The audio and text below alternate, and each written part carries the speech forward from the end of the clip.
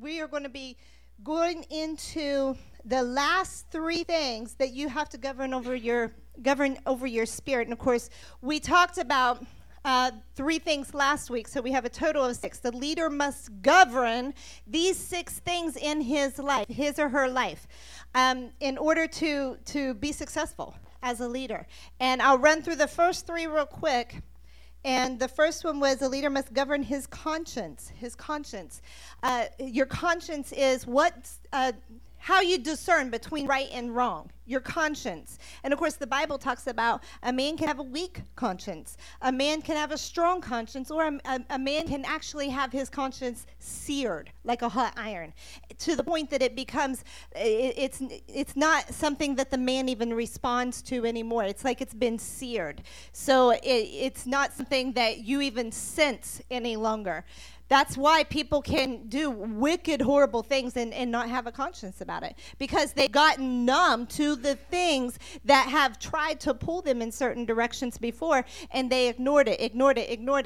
And, I was listening earlier this week to a podcast, and it was about your conscience. And it's interesting because it was by Brother Jonathan Shuttlesworth. He was saying, it was interesting because he was saying, in today's time, our culture today, because of media, because of the internet, because of social media, a child today at the age of 12 can be exposed to the elements that back in when we were kids, what a 30-year-old would be exposed to.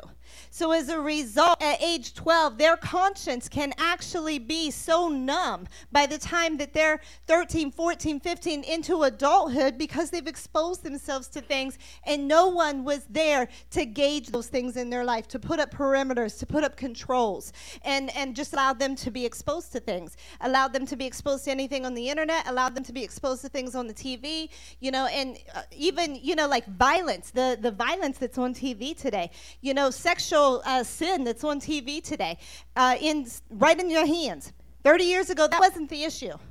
Kids could not take a handheld device into their room and look at whatever.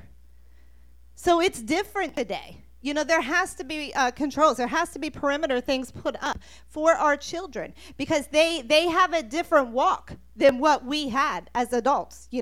They're dealing with different things. So we have to understand that if we don't guard these things as adults, as parents, then they have a conscience that's getting exposed at a very young age. So we have to make sure that we are governing our conscience and listening to what is right and what's wrong in our life, because it seriously does have an impact if we ignore it, because we can numb it. It can become numb. It was like I was saying, if you watch a certain movie over and over and over, you become, like the first time you're like, ooh, and you might respond to a certain scene, but then you've seen it, and if you've seen it again, and it numbs you. Or you watch the same types of movies. If you're watching, horror movies, that's something that I think I saw one time, but I already knew in my spirit that it was wrong, because it has that element of fear. God doesn't give us a spirit of fear. Why would he want us to be exposed to fearful things? I wouldn't even let my children scare each other growing up. Like if one tried to hide behind the corner and jump out, or in the dark, I wouldn't even let my kids do that, because I never wanted them to instill fear in one another, because God doesn't give us a spirit of fear, but of power and of love and a sound mind.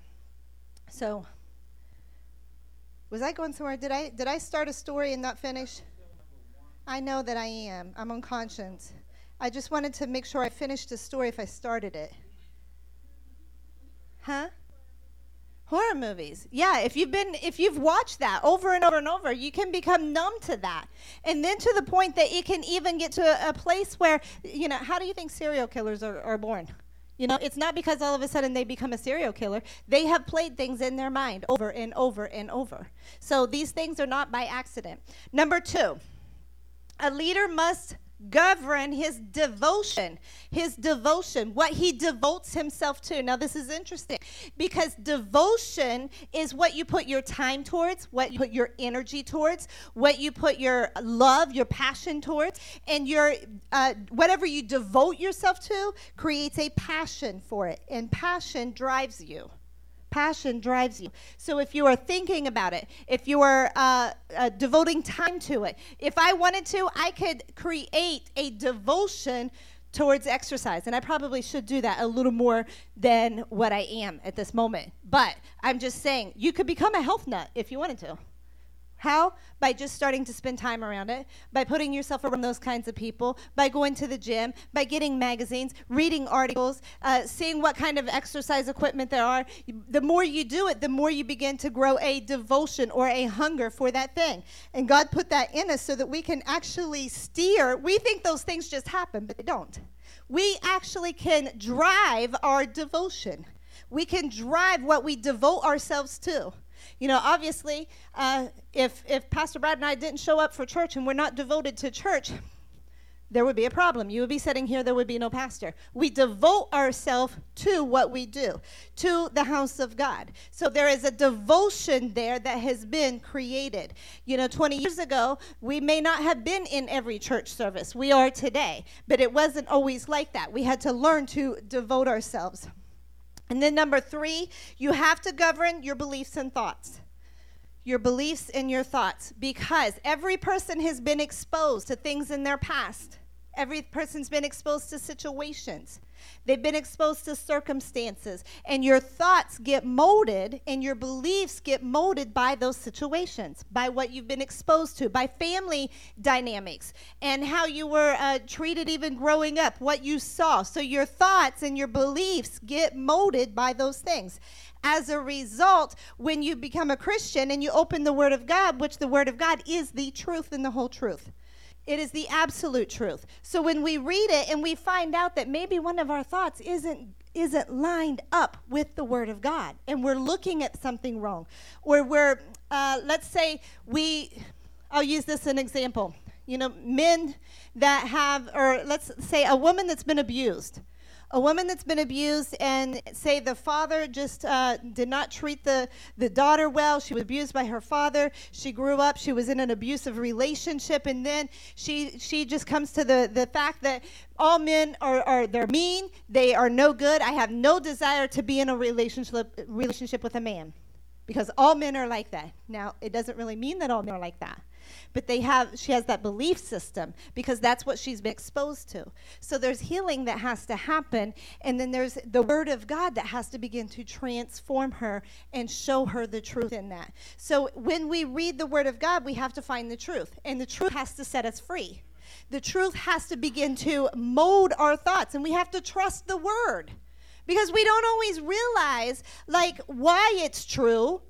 If God tells us something, we don't always understand why he's telling us to do that. You know, I use the example about how in the beginning of our relationship, I didn't understand submission in the right way. You know, I was thinking submission is just like a doormat. You know, and so when we were first married and we were doing devotions, and I said, you know, there was the devotion about submission. Well, I was just like, you know, I read the verse and I'm like, let's go to a different one. You know, I didn't even want to go through it. I didn't want to read it because my idea of submission was, woman, you just be what I tell you you're going to be. You're going to be a doormat. Not that he ever treated me that way. He never did. But in my mind, that's what submission was. So in my understanding, I had the wrong understanding. When I actually got into the Word of God years later and found out what submission meant and what God designed a man and a wife to look like, and how the husband to treat his wife and how the wife is to treat the husband, and I began to understand the truth in how God set it up, then I didn't have a problem with it. And I understood, his love for me, I didn't have an issue submitting because he did it right and he showed love. So as a result, I don't have a problem submitting. So when you do it God's way, then it has power. It has an impact. Then there's truth. You're walking into truth. So our beliefs and our thoughts have to be governed by, or we have to govern over our beliefs and our thoughts. We have to govern over those and switch those, even if we don't understand why God's saying what he's saying. If you don't understand, then dig into it and find the light around it. Find the understanding around it. All right, number 4. A leader must govern his appetite. Now, when I say his, you all know that I'm talking about his or her. A leader must govern his appetite or desires, if you want to put desires, appetite or desires. These are the things that you wish that you had, the things that you desire to have. And of course, we can list off people in the Bible that did not have governship over their desires or over what it is that they wanted, their appetite. They did not govern their appetite. Let's go ahead and turn to Proverbs 23.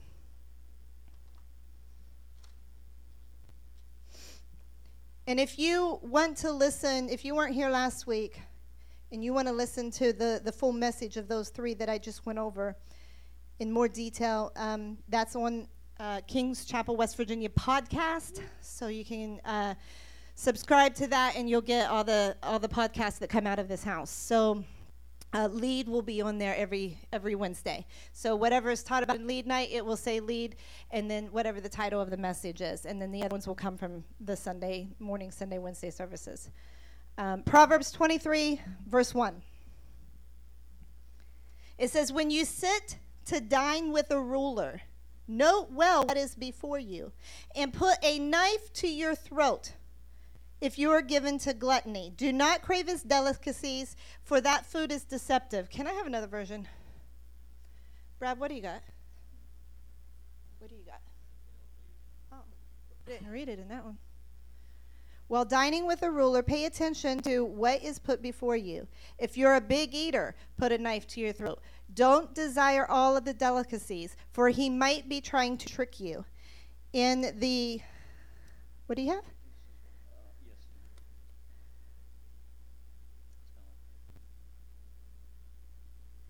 Who is New King James or King James?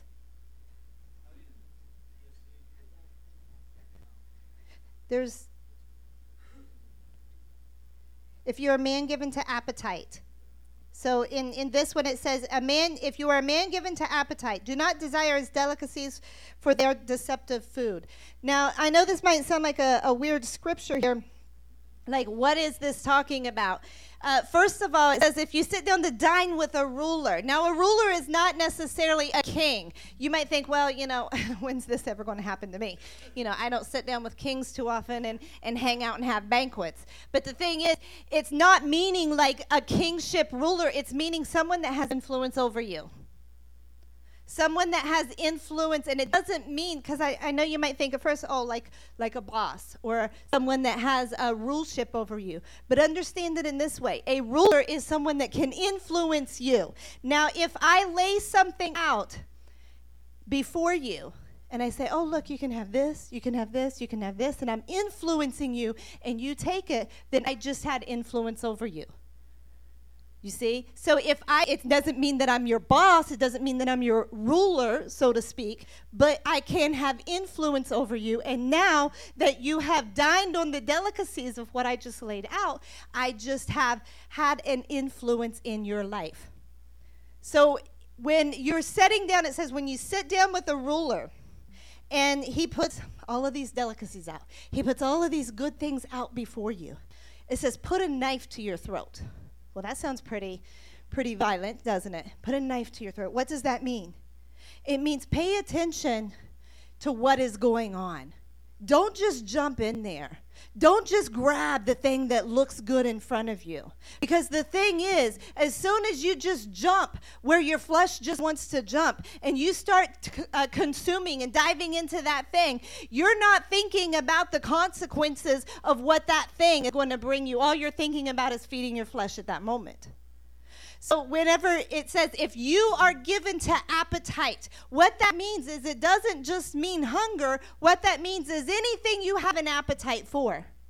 In fact, you can put it like this. Anything that tends to control you. Anything that you have a desire towards that will drive you instead of you driving it. So whenever that thing is laid out, let me put it this way. If you have a craving to have money, now, I'm not saying that money itself is bad, but if it's driving you instead of you driving it, it becomes a problem. So if you have a craving to have money, and then, you're making these decisions, and all of a sudden, And say you're walking a good path, but then all of a sudden, this guy over here says, oh, I have this job over here, but you're going to have to compromise this. But I'll pay you this, but you're going to have to compromise.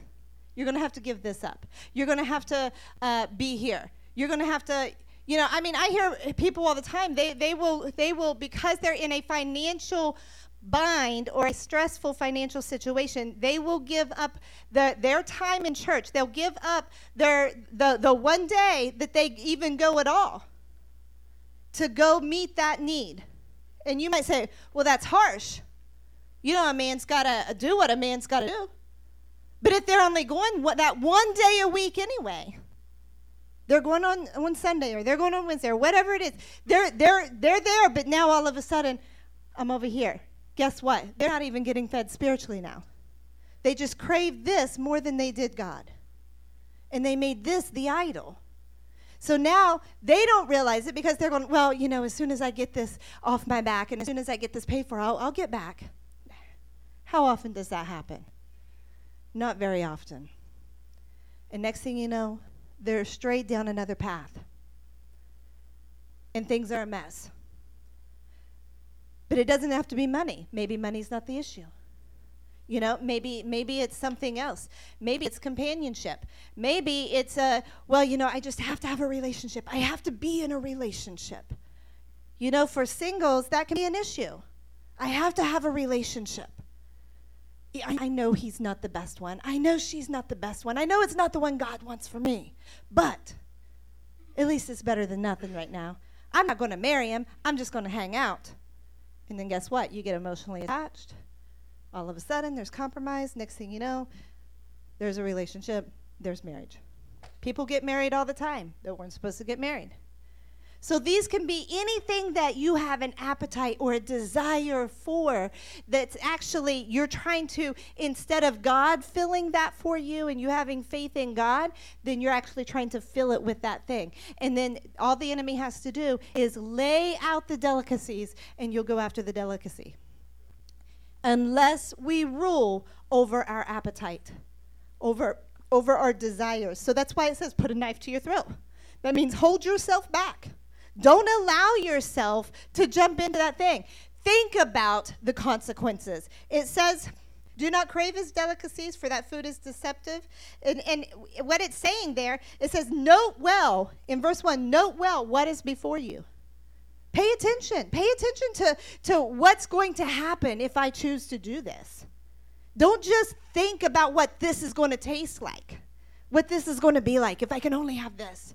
If I can only indulge in this, if I can only just have a little bit of fun with this, what's the consequences going to be? What's going to happen if I indulge in that? What's going to happen if I don't hold my appetite back? Because the consequences are going to come.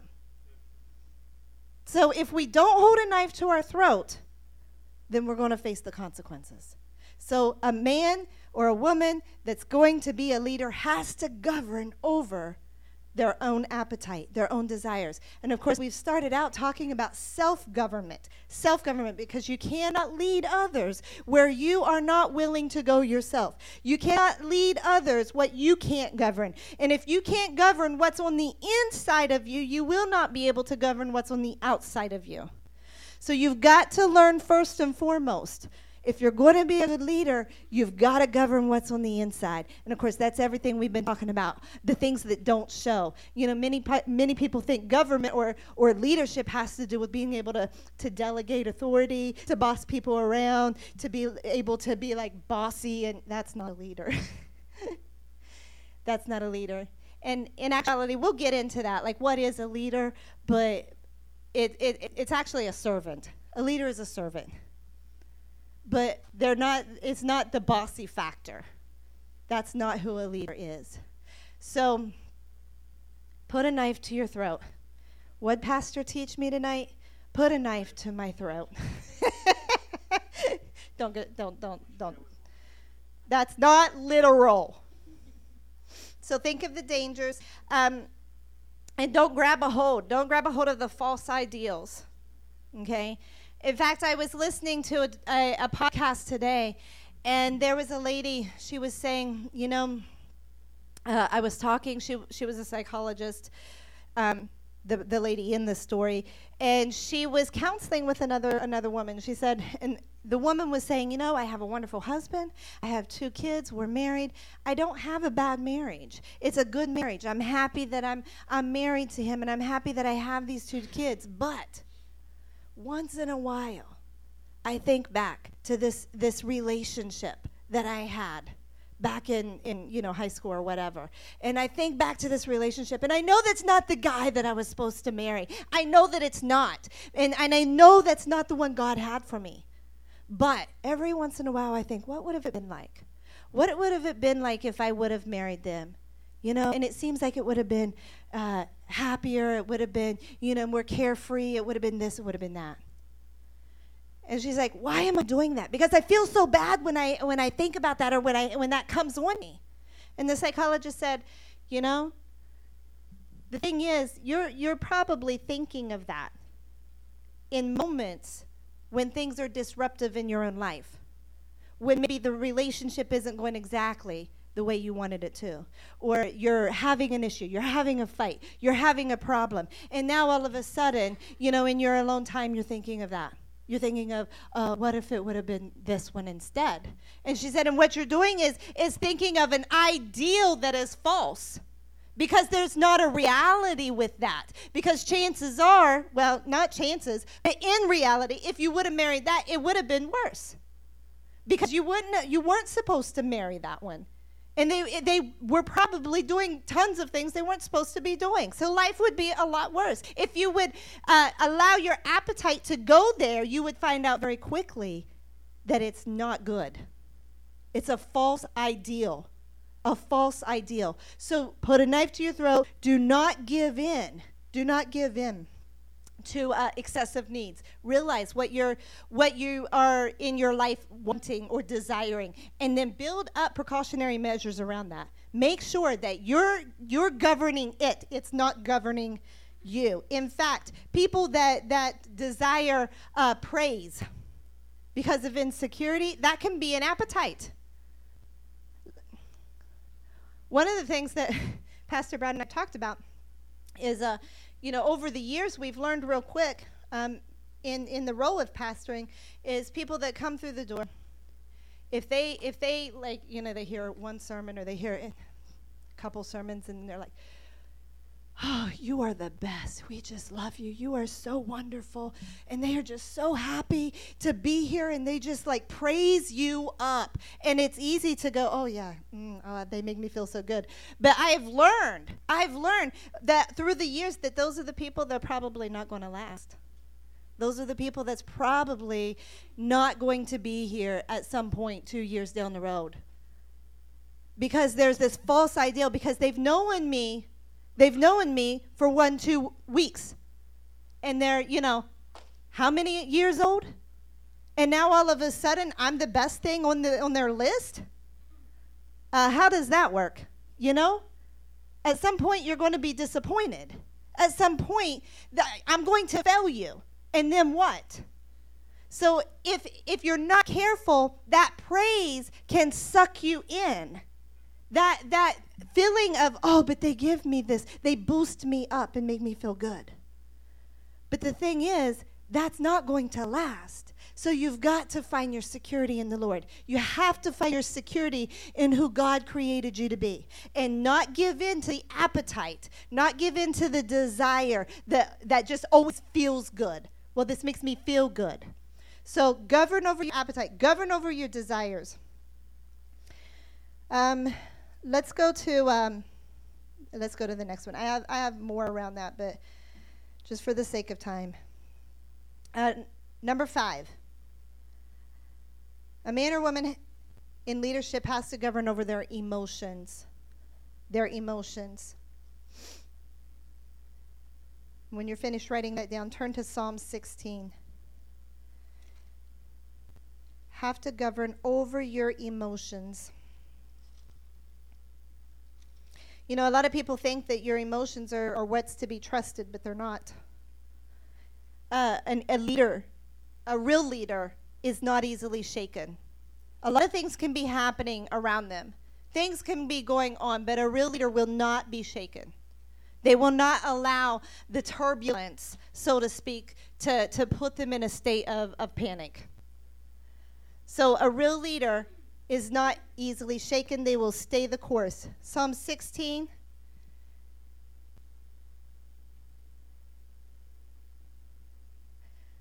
Verse 7. It says, I will praise the Lord who counsels me. Even at night, my heart instructs me. I have set the Lord always before me, because he is at my right hand. I will not be shaken. But that verse in 7 where it says, I will praise the Lord who counsels me. Even at night, my heart instructs me. That word heart is the very inner core of your being. It actually means, in the original Hebrew, it means kidney, because that's like the center of who you are. Not your actual kidney, but your kidneys are located centrally. So it's talking about the very core of your being. It's saying at the night hour, in the night season, my heart instructs me. Well, what does that mean? In the middle of the darkest hour, in the middle of when everything seems to be coming against you, in the middle of when everything's chaotic and it just feels like a big storm, are you going to be swayed by the emotion of that? Or are you going to settle yourself down and allow the very core of your being, where the Holy Spirit actually dwells, and allow, because remember, God speaks in a still, small voice, right? Not in a big, loud voice. He doesn't speak in the thunder. He doesn't speak in the wind. He doesn't speak in the earthquake. He has a still, small voice. And so a leader has to still himself, has to make himself quiet. Now, I know that there can be things going on all around us, but on the inside, there has to be a stillness on the inside where we quiet ourselves in the midst of what's going on the outside. We quiet ourselves. What did David do in the Bible when they went and they attacked village and they come back home, he and his men, and they find all of their wives and their children are gone? Another city had come and taken everything, taken all of their possessions, taken all of their wives, taken all of their children, while they were all out conquering another place. So David's men, at this point, they're upset. Man, if we wouldn't have been following David, we wouldn't have our wives and our children missing right now. If we wouldn't have been off conquering, he's the one that led us. He's the one that took us out there to go fight. He's the one that said, yeah, guys, let's go do it. The Lord's going to give us the city. Now, look at this position I'm in. I don't have a wife. My children are probably dead or enslaved. Now what am I going to do? And then one guy says, yeah, I don't think we should have followed him. Let's get rid of him. You know, I was starting to wonder about him anyway. You know, some of these decisions, I mean, how long are we going to follow this guy out here in the wilderness? How long are we going to do this? One seed gets planted and starts to turn people. Next thing you know, the whole trip was against him. And it says they were talking of stoning him. So in the midst of all this, in the midst of leading, think about it. Think about what David was thinking. He's called to be king. He's been anointed to be king, but years have gone by. Saul has been chasing him, and he's kind of like, God, when? When is this going to happen? When is this going to take place? I'm out here in a dry area being chased by a king and all of his troops. Like he has nothing better to do than to chase this one man down with an army. And I'm supposed to be king? This isn't making sense. And now my own men are turning against me. My own men, who I thought I could trust in. Like, they've been there with me thick and thin. And now they're talking about stoning me. It said David went and he strengthened himself in the Lord. He had to go find that quiet place. You know, it would have been very easy for him to lash out against the army. It would have been very easy to lash out and say, guys, what have I done for you? You know, you followed me, but I have fed you. I've taken care of you. I've made sure you guys have been safe. You guys have been with me all this time. I've always kept your heart in your best interest. But he didn't. It says he went and he strengthened himself in the Lord. He had to find that quiet place. He got before the Lord and he asked the Lord, Lord, what do I do? Do I go after him? I mean, think about this, guys. Do I go after them? I mean, he can't even trust for sure that his men are going to follow him. They're talking of stoning him. Do I go after this army? He's putting his full devotion. Now, God says yes. Now what? Now I got to go out there and tell the guys that want to stone me, guys, we're going after him. You know? I mean, he doesn't know what the response is going to be, but he believes in the word of the Lord. So he strengthens himself in the Lord. He finds that quiet place, that very inner leading of his the very gut. Like when people say they have an instinct or a gut feeling, you know, many times it's because that's the thing that's trying to tell you where to go. The Holy Spirit speaks to your spirit and tells you what to do. But it's quiet. It's not a raging whirlwind. He doesn't come down with neon signs going, go this way. You know, we've got to be quiet, which means we've got to settle our mind. Because our mind will be screaming. Our mind will come up with all kinds of logical things, and it will make sense in the mind. In the mind. And it will make sense with our emotions, because our emotions are raging.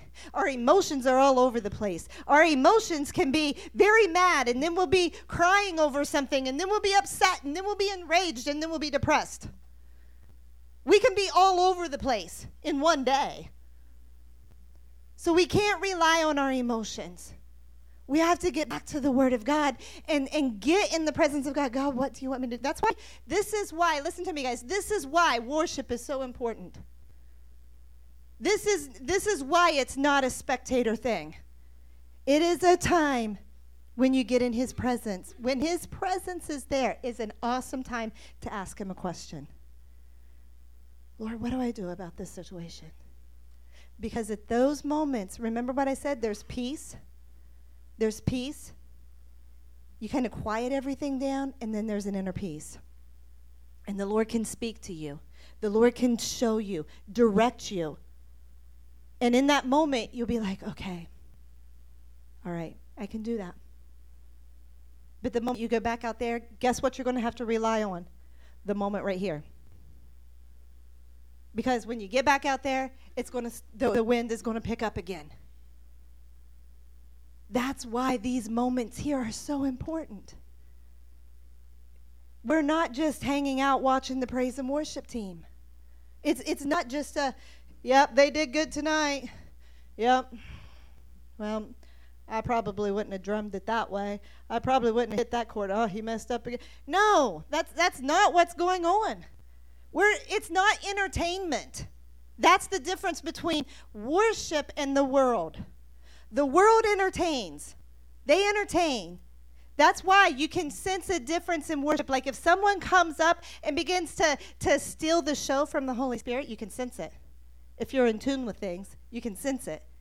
Because they can direct all the attention onto them when it wasn't about them, it was about the Holy Spirit. So there is a pressing in, and it doesn't happen unless you participate. I'm not saying it to be hard. I'm saying it to give you a clue, to give you an understanding how to be in that place with God, how to be in that place where you can begin to communicate with Him, to be in a place where you find that peace, where you find that place where He's speaking to you, and you ask Him, God, what do I do here? What do I do about this position? What do I do about this situation? Because it's in the moments of worship that you can trust that more than you can trust everything else that's been going on in your day. Because everything that's going on in your day is very loud. And it will distract you. It will distract your thoughts. It will distract your emotions. And it will pull you away from God's plan. So you've got to rule over your emotions. In fact, I'll touch on this real quick before we move on. In Luke 21, you can write it down, and you can read through Luke 21, verses 12 through 19. And Jesus was giving them a warning. He said there's going to come a time. He was telling his disciples, he was saying, there's going to come a time when you're going to be caught by the magistrate. They're going to bring you into trial. But he says, do not worry ahead of time about what you're going to say. Do not stress about it. Do not sit there and fret. In fact, in one version it says, make up your mind. Settle your heart and make up your mind that you're not going to stress about it, because I will give you the words to speak when that time comes. And then it says in the King James Version, it says, by your patience possess your souls. By your patience you will possess your souls. So what that means is, in the quietness, in the waiting, sometimes people in the moment of panic, they make the worst decisions, because the fear starts screaming, everything starts getting loud, and they panic and make a wrong decision. They make a wrong move, and because of that, they can go off of a track that will seriously have consequences for the rest of their life. So in their patience, you will possess your souls in patience, in the enduring, in the staying put. Don't allow yourself to get all frazzled. Don't allow yourself to get stressed. And that's why I tell people a lot of times, like, don't make a hasty decision. I've seen it so many times. People make a hasty decision, boom, and they're out. Boom, and they make a wrong choice because they don't wait it out and they aren't patient. Be patient. Be patient. Give it time to settle down. Give it time to work out. Give it time for the Lord to show himself faithful. Because it's not about your timing, it's about his timing. And sometimes you might be ready, but the other person hasn't submitted yet. Understand what I'm saying? Like, sometimes all the things haven't. Lord, how come I don't have this much money yet? How come? Well, maybe your boss hasn't submitted to the idea yet that he's supposed to give you a raise because it's not in the policy book. But for some reason, he feels to give you a raise. But that wouldn't be fair to anybody else. It's not in my policy manual. Raises only come once a year. So how would I explain this to anybody? I don't know that. So God could be wrestling with his heart. You don't know. But in the moment, you don't know what God's doing with the other people that God has to work out. And in fact, somebody could say, no, I'm not doing it. So then he's got to find somebody else that will. Give God time to work on things. And for other people to submit to what God wants them to do. Leaders emerge in crisis. They do not emerge in the moments of peace and comfort. Because in those moments of crisis, it makes a leader who will stand up and begin to have a solution. Leaders will emerge in crisis, but they do not emerge in peaceful times. Winston Churchill arose when what? We're facing the greatest world leader that was coming against Jews, coming against, what we should be standing for. And a lot of people were deceived, and they were screaming, socialism, And during this time, Winston Churchill stands and ends up taking his position, and he's like, we will not back down. I don't care if we're in the mud. I don't care what we're not backing down. We are going to fight this thing. And what did people do? They looked to him. Harriet Tubman, in a moment of major crisis for her people, what did people do? They looked to her. Why? Because maybe she's got an answer. She looks solid. She looks strong. She looks like she's determined. There's something in her eye that's different, that everybody else is being thrown here and there by fear. They're being dictated. Oh, no, we can't do that. We got it. My master, he'll beat me if I get caught running away. Things like that. They're being determined by fear. But there was something different about her, and people flocked to her. People thought, oh, this is it. This is it. Here's the answer. People rise up. People that are leaders will rise in the moments of crisis. Think about it even in a traffic jam. Quick story. This was actually last year. We were working on Hailama's wedding dress. We were upstairs making alterations, and all of a sudden we realized the traffic is backed up. And we look outside, and it's like nothing's moving. Well, right down here, right down the street, you could see it from our house, a car had run into a telephone pole. And so they only had one lane, and so they were having to alternate back and forth. Nobody was on the scene yet. There was no cops, no ambulance on the scene yet. So everything is like backed up. And it's getting worse because this is a main street that people use. So I'm like, ma'am, and I know nothing about directing traffic, nothing. I've not, I haven't done it before. But I'm like, this is going to be a mess because there's a stoplight down here, there's a stoplight here. It's going to create some major problems at both ends. So I go down here a little ways and I start directing traffic on whatever that street is up over there, and telling them stop and that they have to go this way or down Joe Harry. Like you gotta go but you can't go this way.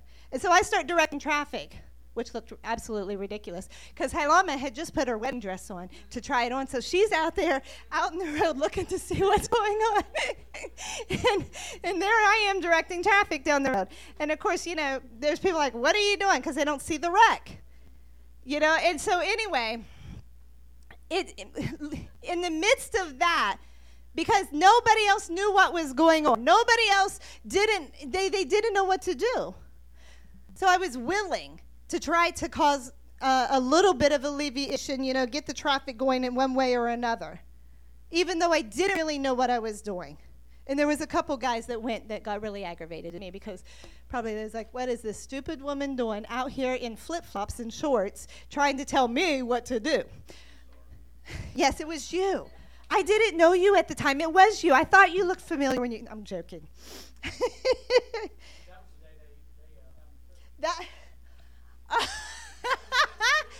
That is funny. That was the day? That's hilarious. And you were sitting out there?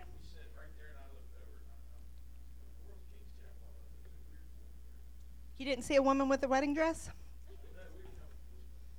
Oh, okay. That's funny.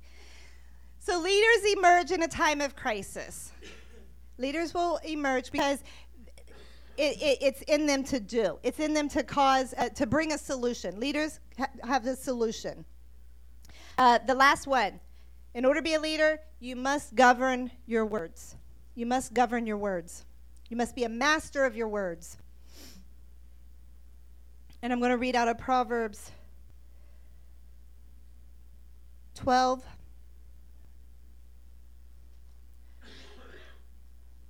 Verse 13 and 14.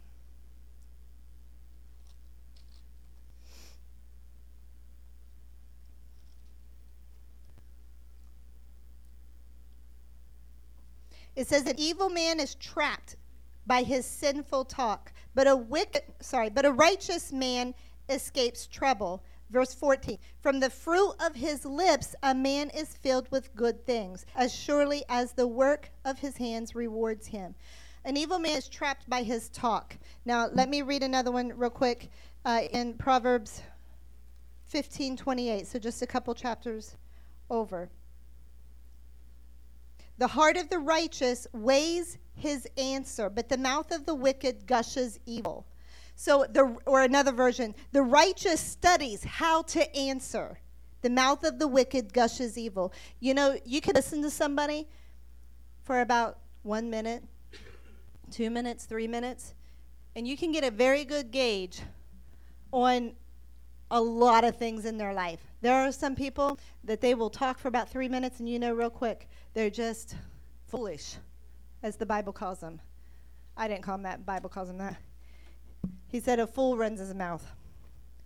And they're just, and they're all over the place. And they're just talking, they just like their opinion, But a wise person, a leader, will govern his word, and it says he studies how to answer. A wise husband, when the wife comes in and says, how do I look?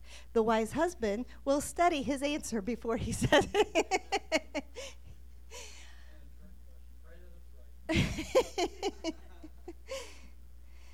But words mediate relationships. So words from a leader, a wise leader needs to understand how words will affect, how words will impact, when to say something, when to not, when an issue needs to be dealt with, and when to wait for another time. Not to just be gushing all the time and just saying what you think all the time because your opinion is all that.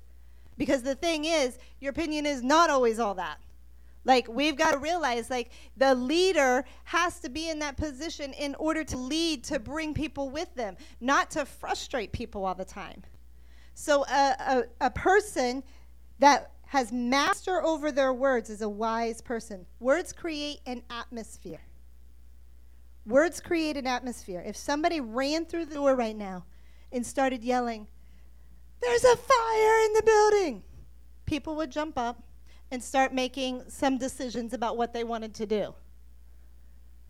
And there may not be a fire in the building, but the very words, "there's a fire in the building," causes everybody to shift what they're doing at the moment and make some decisions. Words create an atmosphere. You can use words to create a good atmosphere. You can use words to solve problems. You can use words to cause destruction. You can use words to create walls. So words last even after the people part. That's why when you say something to someone and it hurts, even after the apology, it doesn't go away. The hurt is still there many times. That's why the hurt has to be dealt with, and the person has to deal with that hurt and be willing to walk through that. But the thing is, if people are just blasting out everything all the time, that's not wise. A leader has to be mature in how he answers. I want to read one last scripture, and then I'm done. Out of the book of James. Girl, what'd you turn that heat up to? 76? It's hot. James 3. It says in verse 1, "Not many of you should presume to be teachers, my brothers, because you know that we who teach will be judged more strictly. We all stumble in many ways. If anyone is never at fault in what he says, he is a perfect man, able to keep his whole body in check." Let me stop there for a second. In that word that says a perfect man, it means mature. That's what that word means, mature. He is a mature man, a person that keeps his words, a person that understands like how to keep his tongue in check is a mature man. It's not meaning perfect as in you're perfect in all of your ways and there's no error about you at all. It's a maturity. You have become mature. Verse 3, "When we put bits into the mouths of horses to make them obey us, we can turn the whole animal. Or take ships as an example. Although they are so large, they are driven by strong winds. They are steered by a very small rudder, wherever the pilot wants to go. Likewise, the tongue is a small part of the body, but it makes great boasts. Consider what a great forest is set on fire by a small spark. The tongue is also a fire, a world of evil among the parts of the body. It corrupts the whole person, sets the whole course of his life on fire, and is itself set on fire by hell." It's saying here, like even the example of a ship, as big as it is, and as strong as the winds may blow, which is an example of outside circumstances you can't control.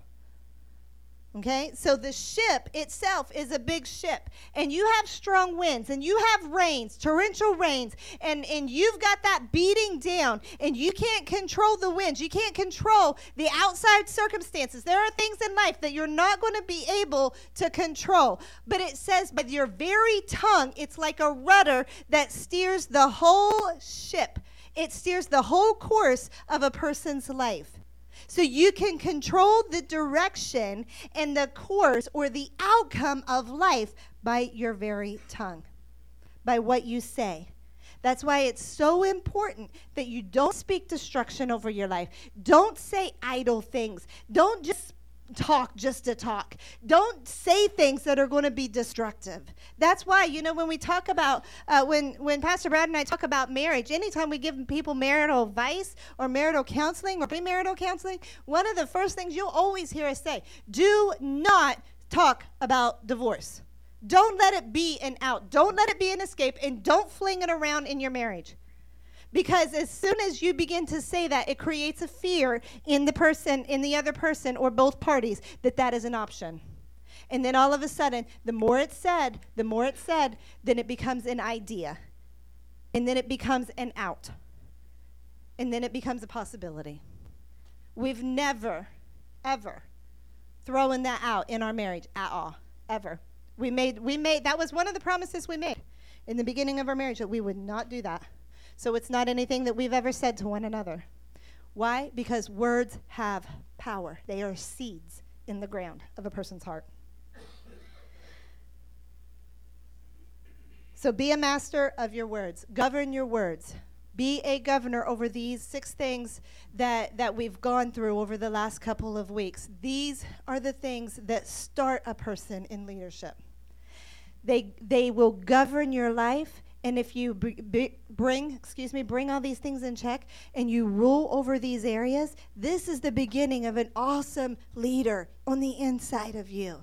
Because as you begin to build in these areas, you're going to be able to lead other people. Because when people see that you govern your tongue, you govern your conscience, you govern your own spirit, you govern over your disposition, there's going to be a trust there. There's going to be a trust that people have with you. And there's going to be a desire to follow somebody. You know, too many people want to be a follower because they think, well, you know, that's what's accepted. That's what blends in. That doesn't make me look any different. That's not what we want. You want to be somebody that stands out, but stands out for the right reason. Not stands out like, you know, I'm going to get 16 piercings in my head and, you know, put on black fingernail polish and black eyeshadow and dress all in my leather, and not that kind of stands out, okay? Some people do that because they're trying to stand out in the wrong way. But stand out like you are standing out for God. You are a representation of God. And here's the last thing I want to close with. The one thing that I would say is, these things that we've gone over, instead of saying, you know, I'm not going to do this, I'm not going to do this, I'm not going to do this. Look at what you are going to do. Look at who you do want to be. And then say, I am a great this. I am a great that. Because this is what happens. I was talking to Zephan the other day, and I said, you know, what happens with most people is, I'm not going to do this. I'm not going to spend all my time on Xbox. I'm not going to do this. I'm not going to have these drugs in my life. I'm not going to, you know, all of these things. I'm going to. But what happens if I say,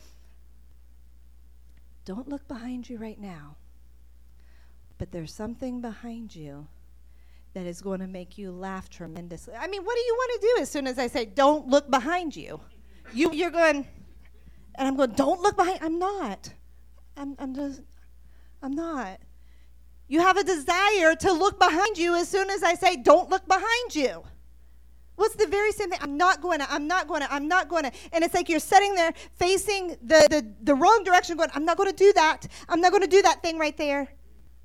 And instead of fighting this urge to not want to do that, turn the other way and say, I am going to be this. Because now you're facing the right direction and you've given yourself vision, and now you can start walking that way instead of fighting to not go this way, but you're facing this way. So turn around and say, I am going to be a great leader. I am going to be a person that rules over my conscience. I'm going to listen when my conscience comes up. I'm going to listen, when things rage and my heart is instructing me and I need to find that quiet time, that quiet place. I'm going to be patient. I'm not going to make irrational decisions. When I'm already frustrated, or if I'm already tired and I'm hungry and I'm just not in a good mood, it's not a good time to make a quick decision. Women, when it's that time of the month, don't make a major decision. Just saying, give yourself a couple days. Let all the emotions come back down to normal before you make the decision. If it's a big decision. Because seriously, in 2 days, it can level back out and you go, oh, that really wasn't a big deal. I really blew that one out of the water and made it look like it was a monster. And it really wasn't. That is some good advice right there for women. All the men say amen. Hallelujah. What? Chocolate. Yes, guys, chocolate. And then don't tell her she needs a couple days, okay? That's why I just told her, don't you go tell her, you just need a couple days. No.